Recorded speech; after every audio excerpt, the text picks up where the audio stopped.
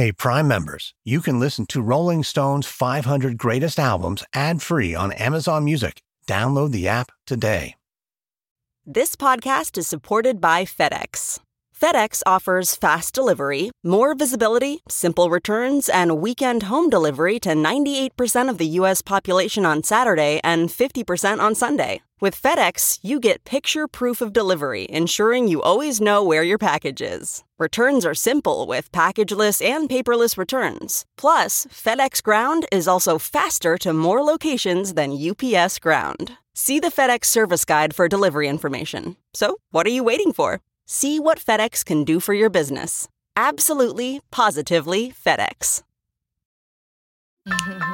Yo, remember back on the bully when cats used to harmonize? It was February 24th, 1999, and Lauryn Hill was on top of the world. Standing on the stage of the Shrine Auditorium in Los Angeles, she had just accepted the Grammy Award for Album of the Year for her best-selling solo debut, The Miseducation of Lauryn Hill.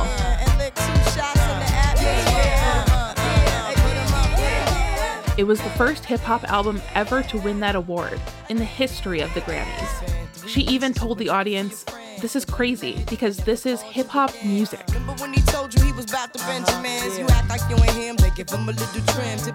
After rocketing to worldwide fame a few years earlier as a member of the Fugees, Hill had taken a big risk with her solo debut, and it made her an even bigger superstar at age 23. When she accepted her Best New Artist trophy earlier in the evening, she came on stage carrying a Bible, which she opened to Psalm 40, and read, "I waited patiently for the Lord. He turned to me and heard my cry. He lifted me out of the slimy pit, out of the mud and mire. He set my feet on the rock and gave me a firm place to stand. He put a new song in my mouth, a hymn of praise to my God." Hill won 5 Grammys that year, more than any woman had won before her in a single night. Just a year later, Lauryn Hill had all but disappeared. After the success of Miseducation, she withdrew from public life, feeling disillusioned with celebrity and the music business. More than 20 years later, she has never released another studio album. For some, like the artist Her, that's okay. Nobody's complaining about where's the next one, because we still are playing this one over and over again. We never get tired of it. That's what makes it so special. And I wish we had another one, but there will never be an album that lives up to Miseducation. That will always be its own thing. You can try to beat it, you can try to make another one, but you won't. 1, 2, 3, 4, 5. Breakdown, baby. I'm Brittany Spanos, senior writer for Rolling Stone and your host for Rolling Stone's 500 Greatest Albums. In this episode, we're looking back at the Miseducation of Lauryn Hill, which remains one of the most beloved hip-hop albums of all time. Later, I'll be joined by a panel of experts to talk about how its lasting influence helped rank it as the 10th greatest album ever made on our all-new list. But first, you gotta understand that making an album this timeless wasn't easy. Miseducation, every day it means something more to me, actually. People automatically thought, oh my, their teachers didn't teach anything, but that wasn't it. That's Lauryn Hill speaking in a rare interview a couple of years after Miseducation. This is from the member archive of the American Academy of Achievement. The complete interview can be accessed on the Academy's What It Takes podcast episode, featuring Academy member Lauryn Hill. When I thought I was my most wise, it's really not wise at all. And in my humility, and in those places that most people wouldn't expect a lesson to come from, that's where I learned so much. Everyone who met Hill knew she was a star, long before it came true. Producer Gordon Williams, who goes by the name Commissioner Gordon, worked on the album as an engineer. He first met Hill at a session in the mid-90s, when she was a student at Columbia University with dreams of a music career. This is like a real hardcore hip-hop session. So, you got a bunch of guys, beer all over the place, blunts, everybody's getting their lyrics together, and it's a real man energy. And then Lauryn walks in with a little twist in her hair, and she has a backpack on, and she's like, I got to finish some schoolwork, so I'll be over here when you're ready. So I put it in record, and Lauryn starts. And she starts freestyling. And I'm like, yo, who's this girl? And then in the middle of freestyling, she starts singing. It was blowing me away, but the thing that I started noticing is that all the guys that were in the room, quote unquote, hardcore thugs, the whole room gets quiet. So when it got to the end, she said, okay, so, all right, so what you want me to do? And to me, I was like, well, I think you already did it.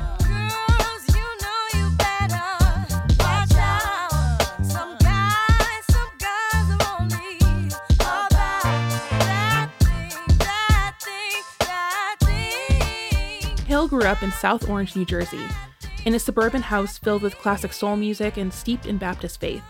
She was in high school when she met the two Haitian-American cousins, Pras Michel and Wyclef Jean, who would become her bandmates in the Fugees.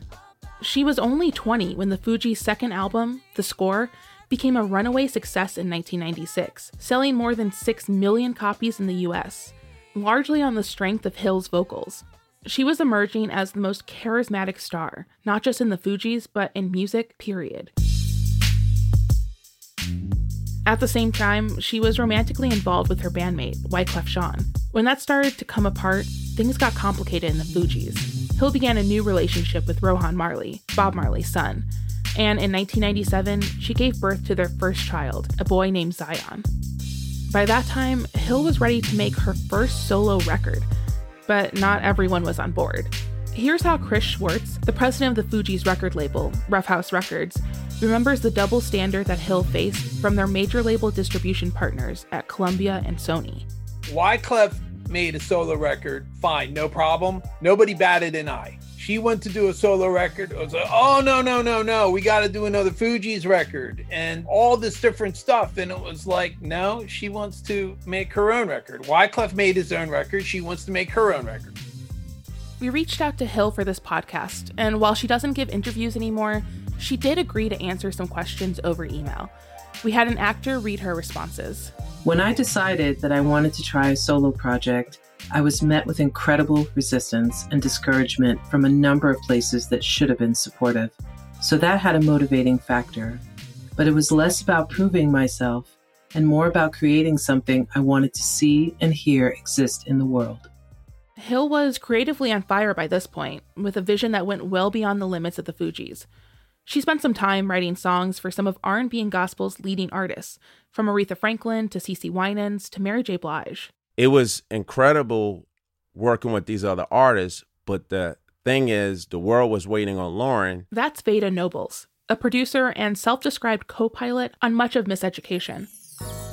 Nobles remembers the moment it was clear Hill was ready to make this record. It was when she was writing the song X Factor, a painfully heartfelt breakup ballad for another artist. It could all be so simple. X Factor was being made to give away, literally, to that group X Factor. And it was like, wait a minute, this song is too personal.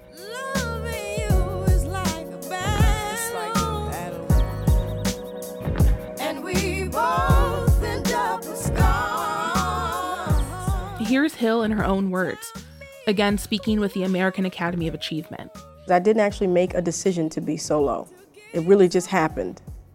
I promise you that. It's hard to explain, but I had intended to be in the group forever until I found myself in circumstances where I felt the inner desire to express myself. So she never declared, like, okay, today we're working on my album.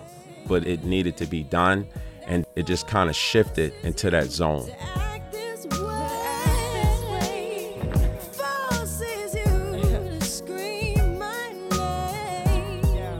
Musically, Hill was pulling from all the classics as she entered the studio. She was listening to a lot of Bob Marley and Marvin Gaye. She was especially drawn to Stevie Wonder's work from the 70s. Again, Commissioner Gordon. I remember she basically looked at the back of like Songs of the Key of Life, and she said to me one day, she was like, look, see everything that they use on this record? Okay, I want all of that in the studio. I was like, what? And literally, she had that kind of pull. I mean, she was very successful at the time. We had so many vintage instruments, but I always remember she wanted a harpsichord. Song by song, Hill found herself writing about the biggest turning points in her life. She told us, I always wanted to be a motivator of positive change. It's in all of my lyrics. That desire to see my community get out of its own way, identify and confront internal and external obstacles, and experience the heights of love and self-love that provoke transformation. I sang from that place and chose to share the joy and ecstasy of it. as well as the disappointments, entanglements, and life lessons that I had learned at that point. One of those experiences was the birth of her first child, Zion, which inspired the sweet dedication to Zion. Unsure what the balance held, I touched my belly overwhelmed by what I had been chosen to perform.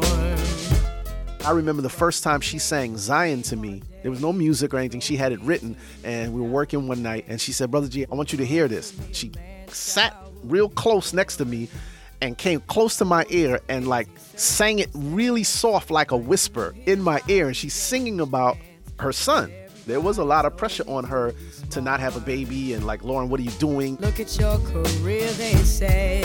Lauryn, baby, use your head. But instead I chose to use my heart. Now the joy of my world is in Zion. The way that girl sang in my ear, let me tell you, I'm getting goosebumps again just thinking about how that sounded in my ear. Like, yo, what are we about to do? Like, that was incredible. How beautiful is nothing more than to wait at Zion's door. I've never been in love like this before. The album's first smash single, Doo-Wop That Thing, got its title from an old doo-wop box set that Hill came across. Lanisha Randolph, who sang backup on the song, remembers the session well. The week that I had my baby, actually, I just checked out of the hospital, and 2 or 3 days later, got a call to do doo-wop. Yo, remember back on the Bully when cats used to harmonize? She's a rapper. She wanted to bring some of that doo-wop swing essence to the song. So she was like, you know, in the beginning, maybe we could do like some barbershop quartet kind of things. So she invited a couple of other singers she had knew from high school. And ironically, I knew a few of them just from living in New Jersey, like from church. And we stayed in the studio. We kind of sang around in a little circle for a few hours. Then we had dinner. And then we just recorded it.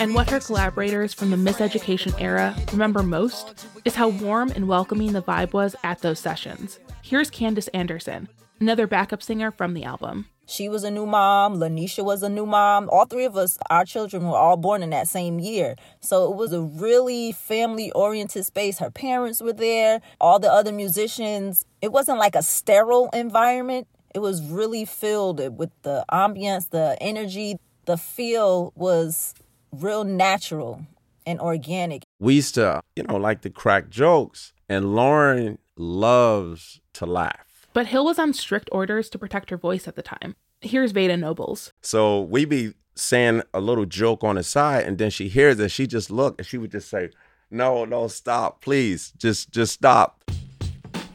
This record took a while to make, with Hill bouncing between studios in New York, New Jersey, and Jamaica. Again, Commissioner Gordon. When I say we worked for a year and a half, we literally worked for a year and a half. That's a lot of work. Because a lot of those songs may have changed. Like a song like Lost Ones, she probably went to about 20 hooks or 30 hooks just on Lost Ones alone. As the session stretched on, with Hill frequently working 18-hour days, Commissioner Gordon remembers pressure from the label to wrap it up. They were going crazy, man. Like, there's a lot of pressure for her to deliver the record as we got towards the end, because we had been working on it for a while, and there was a lot of backlash that you get that you can't bring to her. She's the artist, so I have to protect her no matter what was said to me in the daytime, which some of the things weren't too kind. Let me say that. Some label people can be pretty rough, especially when they got a lot of money invested, because at that point, you're talking about a year and a half. When the album was finally done, everyone involved knew they had just made something special. They felt changed by the experience of making this album. But the challenges weren't over. Chris Schwartz remembers what happened when his major label partners got wind of Hill's plan for the iconic illustration of herself on the cover. In the late 90s, a female R&B singer LP cover was usually the artist wearing minimal clothing, looking sexy, this and that. And she already had put together this whole rendering, as you know, as being the album cover. And when they heard that there was going to be a rendering instead of a photo, they kind of lost their minds. There are like flipping out because there's not a photo of her on the cover. You know, there's no way to articulate to them that, look, this is the visual piece of something that's very special. Miseducation was released in August 1998. By then, it was clear that the album would be a major hit no matter what the cover looked like. We did a white label for the song Lost Ones. I think we printed up like 2,000 of them and sent them out to DJs. We didn't even tell Sony about it. We just did it. And by the time that song hit the clubs and the tastemaker DJs, it was all over. I mean, it was like this record was going to be a locomotive. There was no way to stop it. Hill's voice was everywhere that summer. I was watching my little cousins, and I was washing the dishes, and I just hear this, the boom, cat, and I'm like, where is that? The neighbor was blasting the entire album. Like, I just sat there, and I was just like, wow. Again, that's Hill's backup singer, Candace Anderson. And here's Jerry Blair, Columbia's head of promotions at the time. I knew one day when I was driving my friend's house in Terrytown, and when I saw white girls bopping to doo-wop, I knew that we had something. Commissioner Gordon, who mixed sound for the Miseducation World Tour, remembers Hill's triumphant homecoming to Madison Square Garden in 1999, just a few weeks after her historic night at the Grammys. I think it was 3 nights at the Garden. It was like Celebrity Row. Prince was standing next to me. Denzel Washington is over here. Rosie O'Donnell's to my left. And it wouldn't stop. Like Lionel Richie wants to come. Everybody wants to be there because they all want to see her. But Hill says she was also perceived by some as making trouble and being disruptive. Again, we had an actor read Lauryn Hill's written responses to some of our questions. All of my albums have probably addressed systemic racism to some degree. Before this was something this generation openly talked about. I was called crazy. Now, over a decade later, we hear this as part of the mainstream chorus. Okay, so chalk some of it up to leadership and how that works. I was clearly ahead, but you also have to acknowledge the blatant denial that went down with that. The public abuse and ostracizing while suppressing and copying what I had done. I protested. With still no real acknowledgement that all of that even happened is a lot. And behind the scenes, drama was brewing. Around the time of the album's release, Lauryn Hill and her management were sued by a group of 4 session musicians who claimed that they had not been properly credited for their work arranging and producing the music on Miseducation. Their lawsuit was settled out of court in 2001 on undisclosed terms. Here's Veda Nobles, who was one of the people who brought the suit. It was a very, very tough challenge that we went through for a period because it was a big artist, big corporation, and the world, all the fans, everybody's there. So who are you? Who are you guys? We were able to, after 3 years, come to a settlement resolution. And I would say this, as far as us and Lauryn, it was devastating for our relationship. Here's what Hill has to say when looking back on the making of Miseducation. I have some periods of woe, some periods of sorrow and great pain, yes. But regret is tough because I ended up with a clarity I might not have been able to achieve any other way. I would have done a few things differently if I could go back. I would have done my best to shield myself so that I could better shield my children. I would have rejected the manipulation, unfair force, and pressure put on me much earlier. I would have benefited from having more awareness about the dangers of fame. I would have been more communicative with everyone truly involved with the Miseducation and fought hard for the importance of candid expression. I would have demanded what I needed and removed people antagonistic to that sooner than I did. In the years that followed, Lauryn Hill withdrew from public life almost entirely. It was one of the most dramatic disappearing acts in music history. Her next full-length release was an MTV Unplugged album in 2002, full of stark acoustic songs about her family and faith and the wickedness of the world. It connected deeply with listeners like Kanye West, who sampled one of Hill's unplugged songs a couple of years later for All Falls Down, but it couldn't have sounded more different from Miseducation. And while she has since returned to performing in concert, she's never made another studio album, in part because of this. The wild thing is that no one from my label ever called me and asked me how we can help you make another album. Ever. Ever. Did I say ever? Ever. With the Miseducation, there was no precedent. I was, for the most part, free to explore, experiment, and express. After the Miseducation, there were scores of tentacled obstructionists, politics, repressing agendas, unrealistic expectations, and saboteurs everywhere. People had included me in their own narratives of their successes as it pertained to my album, and if this contradicted my experience, I was considered an enemy. Artist suppression is definitely a thing. I won't go too much into it here, but where there should have been overwhelming support, there wasn't any. Hill also wrote about how she wasn't sure she wanted to put her family through another record. The warp speed I had to move at in order to defy the norm put me and my family under a hyper-accelerated, hypertense, and unfortunately underappreciated pace. I sacrificed the quality of my life to help people experience something that should have been unreachable before then. When I saw people struggle to appreciate what that took, I had to pull back and make sure I and my family were safe and good. I'm still doing that. I continue to tour and share with audiences all over the world, but I also full-time work on the trauma, stifling, and stunting that came with all of that and how my family and I were affected. In many ways, we're living now, making up for the years where we couldn't be as free as we should have been able to. But in the end, when asked whether Miseducation was the album she intended it to be, I've always been pretty critical of myself artistically, so of course there are things I hear that could have been done differently, but the love in the album, the passion, its intention is to me undeniable.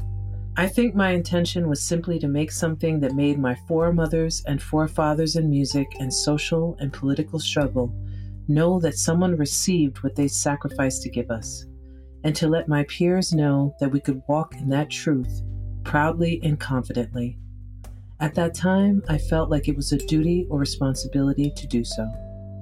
I challenged the norm and introduced a new standard. I believe the Miseducation did that, and I believe I still do this.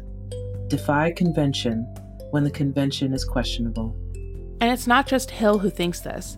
The Miseducation of Lauryn Hill was recently included in the National Recording Registry by the Library of Congress. Drake and Cardi B have both made hits sampling the song X Factor, and the album itself remains incredibly popular. Here's Chris Schwartz from Lauryn Hill's label Rough House. My daughter was in school in Germany last year, and she said in the city of Berlin, one day she heard it like 6 different times, like in restaurants, at a flea market, and And again, Candace Anderson, who still tours as one of Hill's backup vocalists. I mean, it's already been 20 plus years, and there are parents who bring their children to the concerts, and they share it. This will help me get through this, or this was something that spoke to my heart, that touched me. Perhaps no one speaks to this album's enduring influence better than her, who is one of contemporary R&B's most distinctive songwriters and performers. She put Miseducation at #1 on her ballot for Rolling Stone's 500 Greatest Albums of All Time. I love to cover X Factor. To Zion was one of my favorites to play. Yeah, I mean, the whole album I've attempted to do my own version of. It's timeless. And, nobody's complaining about where's the next one, because we still are playing this one over and over again. We never get tired of it. That's what makes it so special. And I wish we had another one, but there will never be an album that lives up to Miseducation. That will always be its own thing. Now the joy.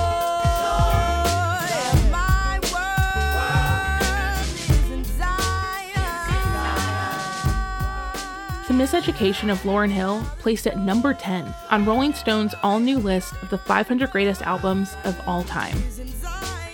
After a short break, our roundtable guests will dig into what was at stake and why she left it all behind. We'll be right back.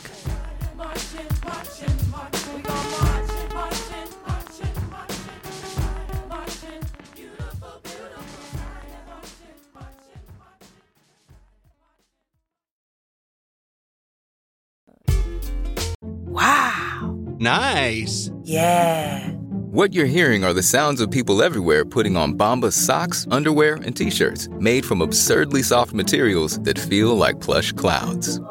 Yeah, that plush. And the best part? For every item you purchase, Bombas donates another to someone facing homelessness. Bombas. Big comfort for everyone. Go to bombas.com/Wondery and use code Wondery for 20% off your first purchase. That's bombas.com/Wondery, code Wondery. Jewelry isn't a gift you give just once. It's a way to remind your loved one of a beautiful moment every time they see it. Blue Nile can help you find the gift that says how you feel and says it beautifully, with expert guidance and a wide assortment of jewelry of the highest quality at the best price. Go to BlueNile.com and experience the convenience of shopping Blue Nile, the original online jeweler since 1999. That's BlueNile.com to find the perfect jewelry gift for any occasion. BlueNile.com. Hi, my name is Jamila Woods, and I'm a singer and a poet from Chicago, Illinois. Jamil Smith, senior writer for Rolling Stone magazine. Hi, my name is Dr. Joan Morgan, and I am a writer and the program director for the Center for Black Visual Culture at NYU. Dr. Morgan also wrote a book about the album called She Begat This, 20 Years at the Miseducation of Lauryn Hill. So do you all remember the first time you heard this album? I don't remember the first time that I actually heard the album. I remember the anticipation of the album. I remember thinking about the Fugees and how excited I had been about that album and thinking that Lauryn was the best part of that, for better or for worse. And I felt like I really wanted to hear what she had to say on her own. And I knew her brother Mulaney in college a little bit and heard him speak of how talented she was. And, I was really looking forward to see how that vision was articulated in an album, and it was it was more than I ever expected. I don't remember the exact first moment of hearing it, but I just feel like it was in the water a lot when I was growing up, like in the beauty salon or just different places I would be hearing music. But in college, I remember my a cappella group, we sang a lot of her songs. So that was when I really started to dissect it more musically. I remember we sang like Tell Him and some other songs. And yeah, but I really think like that thing as the song that I would hear, like just kind of soundtracking my life a lot. I'm pretty sure I don't, because in my other life, I was a music journalist and we listened to music in absolutely artificial ways, which means that it probably came to me from the label or I was at a listening party.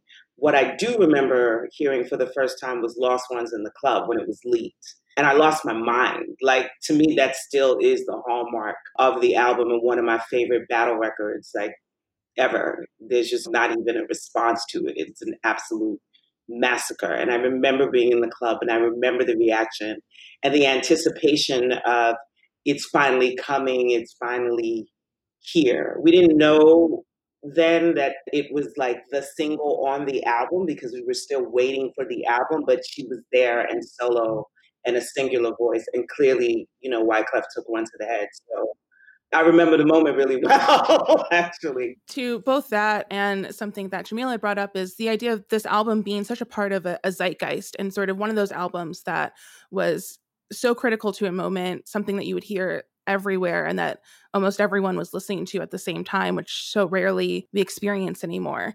Did that feel very much that way in your communities and the cities that you were living at the time? I think that the thing that becomes important to remember about talking about the miseducation is the time, right? So there's not so much hip hop out that we're not all listening to the same thing at the same time. You're listening to all of the hottest stuff at the same time. What made the miseducation different, frankly, was that white people were really listening to it too. It wasn't just that all the hip hop heads agreed, because if you were a hip hop fan, you were long awaiting this album, like Jamil said, but it was the fact that it was everywhere. It was the fact that Lauryn had captured the attention of fashion magazines, that she had permeated these spaces that were really kind of prior to Lily White. And, she'd become a bit of an it girl, and we hadn't really had a hip hop it girl. So that moment was bigger than I think the music. It was all of these different cultural spaces that she was permeating at the same time that were really far and removed from hip hop, to be quite honest. Jamil, you had put this album on your personal ballot for the 500 greatest albums. Can you tell me about where it landed for you and why it made the top 50 cut? Oh, it landed very high. I can't remember exactly which number, but it was something that I felt like needed to be put forth a little bit further on the list. I remember it being a little bit too far down the older list. And I said to myself, well, I mean, this was one of those few records that represented a true tipping point. It was a cultural tipping point. It was a tipping point within music. It was a tipping point, frankly, for how women as artists within this industry are able to express themselves and or at least able to navigate the industry. Because here's a woman who did this while she was pregnant. She made a whole song about it against the advice of a lot of people having this baby at this age. And she said, I'm sick of waiting on men to help me do what I need to do, help me realize my dream. I'm going to get myself a new crew and do what I have to do. I mean, we see the precedent that set, at least the modern precedent that it set, influencing everyone from, I would say, Beyonce to Taylor Swift. I mean, we got folks who are doing their own thing in different ways, I think in large part because of what Lauryn did. What is it about this album that makes it so great? So one of the things that is really significant about this album is that it broadens the language and the scope for what qualifies as a hip hop album. There was a lot of debate when this album came out that it was even considered a hip hop album. People thought it had way too much pop and soul and R&B influence in it. I mean, she barely rhymes on this album, right? And so people really took offense to the idea that this is what the Grammys decided to embrace as hip hop. That's the same year Jay-Z and others boycotted the Grammys because of its treatment of rap music. And there were a lot of real solid hip hop heads, many of them men, who really did not see this as a hip hop album. Now, that didn't mean that they didn't think it was a dope album, but they didn't think it was a hip hop album. The fact that we routinely call it a hip hop album now shows how much she did to really, not just to make those boundaries a lot more elastic, you know, how much freedom she gave. There was a very binary time of like R&B versus hip hop. I mean, Mary J. Blige is the original queen of hip hop soul, right? But honestly, Lauryn is the one that actually mutes that debate, like that you can be placed in hip hop and soul and reggae and all these different Black diasporic spaces musically at the same time and still have that be considered part of hip hop culture. And, you know, quite frankly, she's quite palatable. I mean, that's also a period of time where people are having real arguments about representation of female MCs as being like too sexual, hypersexualized, basically kind of being female versions of what we complain about with the male, you know, the misogyny of male rappers. And Lauryn comes in with her like high priestess, you know, white suit, high fashion, dreadlocked self and says, I'm stepping into this space and I'm bringing all of my selves with me. It literally captures the potential and hope at the end of the 20th century that hip hop had for the culture and itself. And for that reason, I think it's always going to resonate. It's always going to be significant. And there's no follow up from her to kind of have her dispute that. You know what I mean? So it's this singular, important, tremendous moment. Jamila and Jamila, like, how would you even categorize this album? Can it be categorized? And where do you kind of see it in a very nebulous number of genres that it represents? But where does it stand as a rap album for both of you?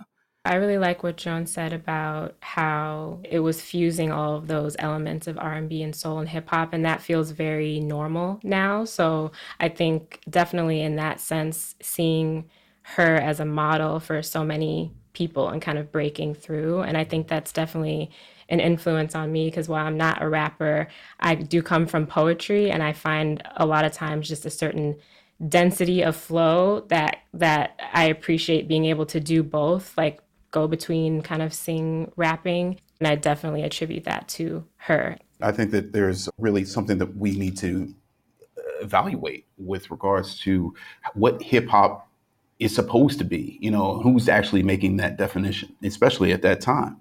And I think what she did with this is said, well, not only am I going to do this thing my way and exploit all of my talents and put them all into what I know as hip hop, but I am going to help redefine the genre for other people so that people understand that they can take it beyond even where I'm taking it. Even if that wasn't her intention, it certainly was the effect. Jamila, I want to talk a little bit about the impact that Lauryn has had on you as an artist and how she has shaped you as a writer and a musician. If you can speak a little bit to her influence on you. Yeah, I think this album in particular is such a inspiration in terms of storytelling and like creating a sense of a world in an album, like the dramaturgy of an album, I think about a lot, just from the school bell ringing and the interludes throughout, I think were a really big point of inspiration for me for my first album, because I love the way that, you know, creating that environment and the conversation around love happening throughout speaks to what's happening in the songs and kind of like primes the listener for what they're about to hear in the song.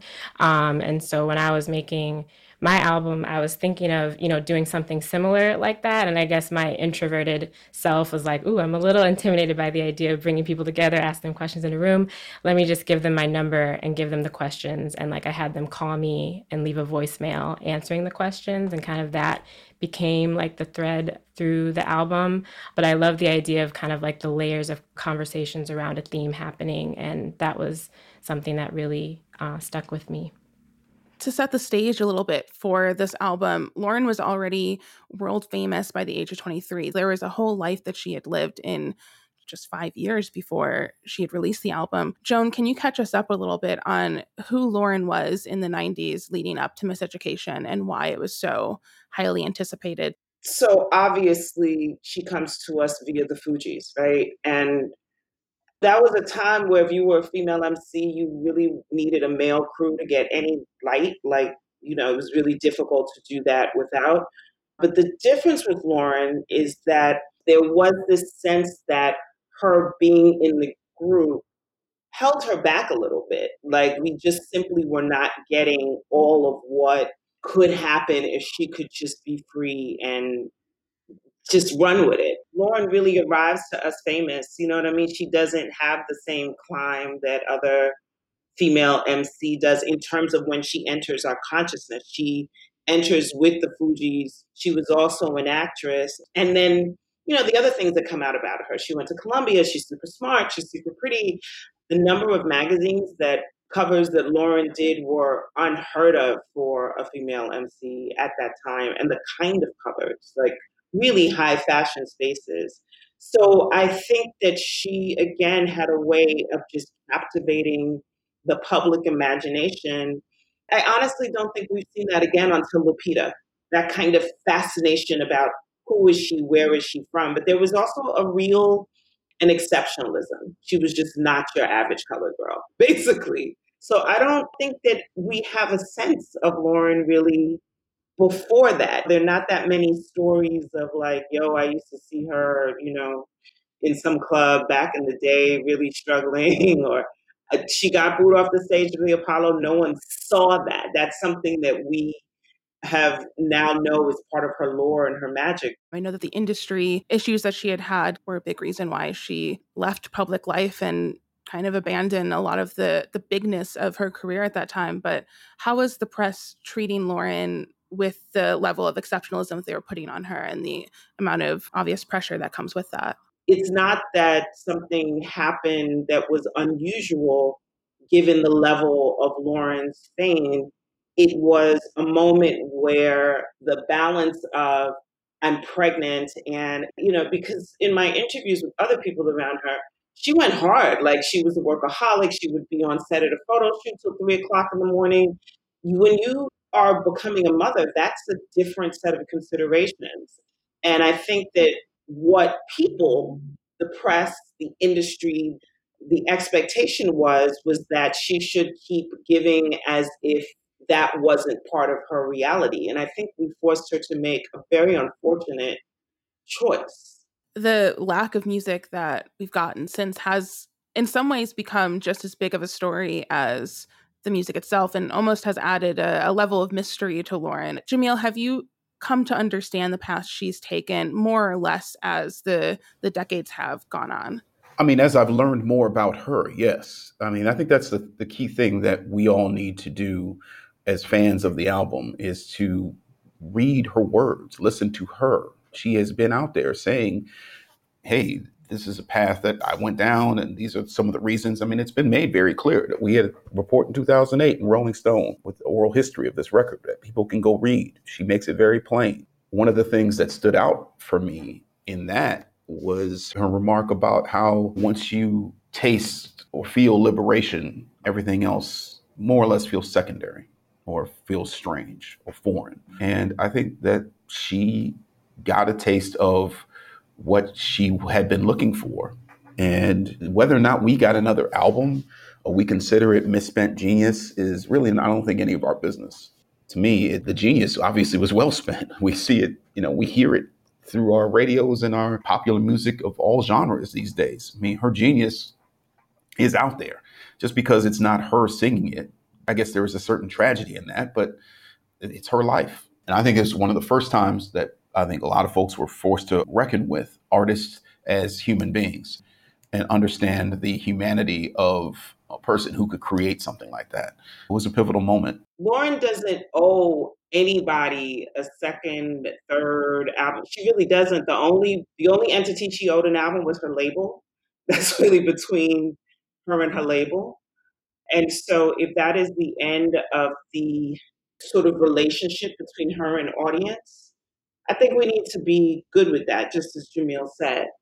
With Miseducation and how big it was there, it's so rare for an album to not only exist in the time that it came out and to have completely taken over radio, Grammys, everything that comes with that, but to also have a lot of songs have second, third, fourth, fifth lives. And I'm thinking even just to a couple years ago on the 20th anniversary, the same year that Joan had released her book, She Begat This, the song X Factor had a really incredible comeback of being sampled by Drake and Cardi B. And of course, around that same time, you had Beyonce performing it live on tour. You had her and Tori Kelly covering it. What is it about a song like that coming back? And what are some of the other most enduring songs for you from the album that have continued to feel like brand new as you've listened to them? I don't think about any particular track. I think about love in that album. The love that she expressed for us as Black people. It was, Public Enemy defended us. There were folks who were out here, being defenders of Blackness. She was like an advocate for us in a way. And I felt that through the album in a way that I hadn't really felt in a hip hop album before. I was struck by how powerful her vision for the world was. Even in moments like in X Factor, where love is fraught or failed, it was very real and very palpable. And making that space for that within hip hop, within R&B, within the melange of both of them was extraordinary, and it remains so. I would be curious from the perspective of someone like Jamila, who is an artist that has found both solace and inspiration in this album. If Miseducation of Lauryn Hill didn't happen, what would we have lost in music today?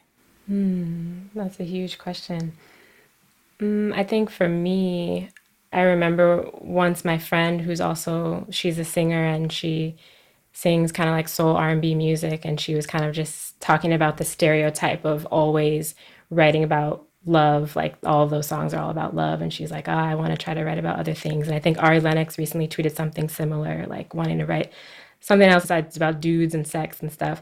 And I think that what this album gave to me was a way of thinking about a concept like love from so many different angles and perspectives. The love of your neighborhood, losing love, and like the vulnerability of that. To me, that maybe exists in other places, but I've never seen it synthesized quite like this album. So that was a really inspiring thing to me. And also the way that, whether consciously or not, her image and, white suit, dreadlocks, she was this example of not needing to fit, or like kind of breaking out of, what you might expect her to look like, or what you might even expect her to act like. If she's writing this album that everyone is like relating to, you want her to be this kind of like maybe always likable or always kind of on time type person, but she's refuting that. So yeah, I think I would have lost an example of just like the way that she has multitudes in that way. There is no Black Girl Magic without Lauryn Hill. There are no YouTube videos telling you how to do your locks, or, that's a time where I had to beg barbers in Brooklyn to give me a Caesar, especially the first one, because they were like, you're going to start crying in my chair. I don't want to be the one to cut it. There were no Yves Saint Laurent ads with girls with dreadlocks. There were none of those things prior to Lauryn. And when we can click on an archive now, literally a visual archive, by going to hashtag Black Girl Magic, that exists because Lauryn existed. And in so many ways, she has, and this album are bigger than herself in ways that I'm sure she never planned. But my God, where would we be if she hadn't existed, and it hadn't existed. As painful as this thing has been, I just can't be with no one else. Lauryn Hill's The Miseducation of Lauryn Hill ranks 10th on Rolling Stone's 500 Greatest Albums of All Time, which can be found on our website, rollingstone.com, and in the magazine's October issue. I'm Brittany Spanos. This is Rolling Stone's 500 Greatest Albums. Executive producers are Christian Horde, Nathan Brackett, and Gus Winner. It's produced by Simon Vossick-Levinson, Emrys Eller, and me, mixed by Michelle Lanz. Our senior producer is Jasmine Morris. Megan McBride is our production manager. Bridget Chelsea is our production assistant. Additional reporting by Jonathan Bernstein. Fact-checking by Jonathan Bernstein and Hannah Murphy. Supervising executives for Amazon Music are Raymond Roker and Morgan Jones, and for Rolling Stone, Jason Fine. Special thanks to voice actor Nicole Loy Drayton. You can find this podcast exclusively on Amazon Music, on the web, the mobile app, or on any Echo device.